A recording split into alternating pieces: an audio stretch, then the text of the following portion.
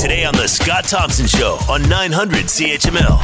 Scott Thompson Show. Scott Radley in for Scott Thompson. The Ontario Hockey League finally, well, let me put it this way. It's been a long time since hockey was played in the Ontario Hockey League. They stopped playing in March of 2020, missed that end of that season, all the playoffs, all of last year, and finally a schedule is out for the fall, suggesting that finally the teams are going to be back on the ice. It has been a long, long time. I'm betting that since the kids and the young men who play in this league have been about 3 years old and started playing, or 4, they have never gone this long or even remotely close to this long without playing a game. I know one guy who would fit into that category from the time he started playing until the time he stopped playing. His name is Steve Staios. He is the general manager and president of the Hamilton Bulldogs, who joins me now. Steve, how are you today? Hi, Scott. How are you doing?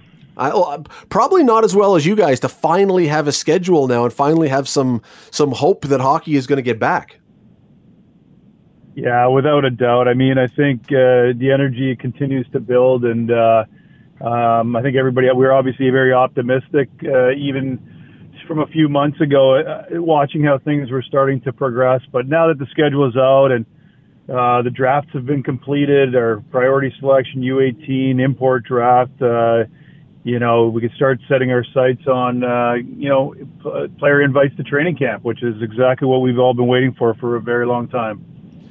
I know you have a lot to do as general manager and president, but I'm guessing there's a certain point in which you go, we could really use a game here to guide us on where we want to go from this point about who's good and who's not and trades and all the rest. Kind of hard to do when no one's ever playing anything.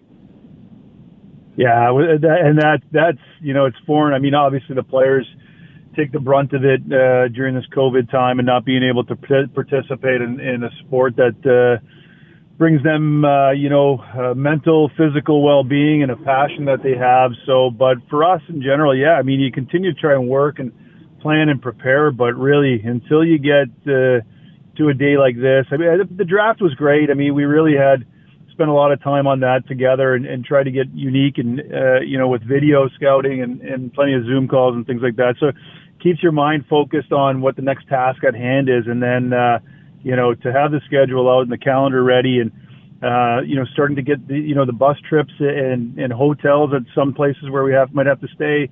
It starts to feel way more real and certainly in touch now. And, really looking forward to that.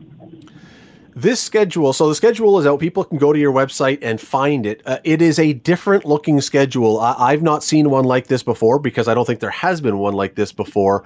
The number of games you're going to play is the same, but who you're going to play has changed because the league has basically divided you guys in half. There's the East and there's the West, and you really don't play the other side now. Right, yeah, save and except for a handful of times. You're right, Scott. And it does make a lot of sense when you look at it, and the National Hockey League on how they created their divisional matchups, and the American Hockey League as well. I mean, we all want to do what's right, with COVID and protocols. And one of the things they looked at was mitigating sort of the amount of travel, overnight stays, things like that, right? And so that's where the schedule has changed for us, and it makes a lot of maybe some less interconference games, but also cuts down on travel and making sure that we're much more efficient in being able to follow protocol. You played 1,001 games, as I recall, in the NHL. Any idea, do you recall how many times you played the same team 8 times in a season? When I played out in the Western Conference for the Oilers or the Canucks or the Flames, it seemed like we played those other 2 teams the entire time. But no, it was much more balanced back then. And, so not really. I mean, and then it's interesting because when you bring it up, you start to think about it. Sure, we don't get to see some teams in the West, but it could create a little bit more competition. Everybody likes to talk about how playoffs develop rivalries, and hey, listen, it could be something that comes out of this, where the competition even gets ramped up a little bit more. Oh, there's teams that your guys, I'm sure, are going to hate by the end because they have 6 teams they play 8 times this year. There's going to be some guys just so tired of playing those teams for sure, and which could be good or which could be bad, but probably will just ramp up the intensity and the positive kind of anger. Yeah, no doubt. And the two fan bases too, right? I mean, I think that, you get to a game as a fan and you see a really competitive game against a certain team, and, it's exciting and competitive, and your team either wins or doesn't.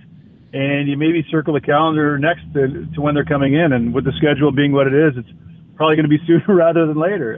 So it's really, it'll be a little bit interesting, but we're really looking forward to it as well.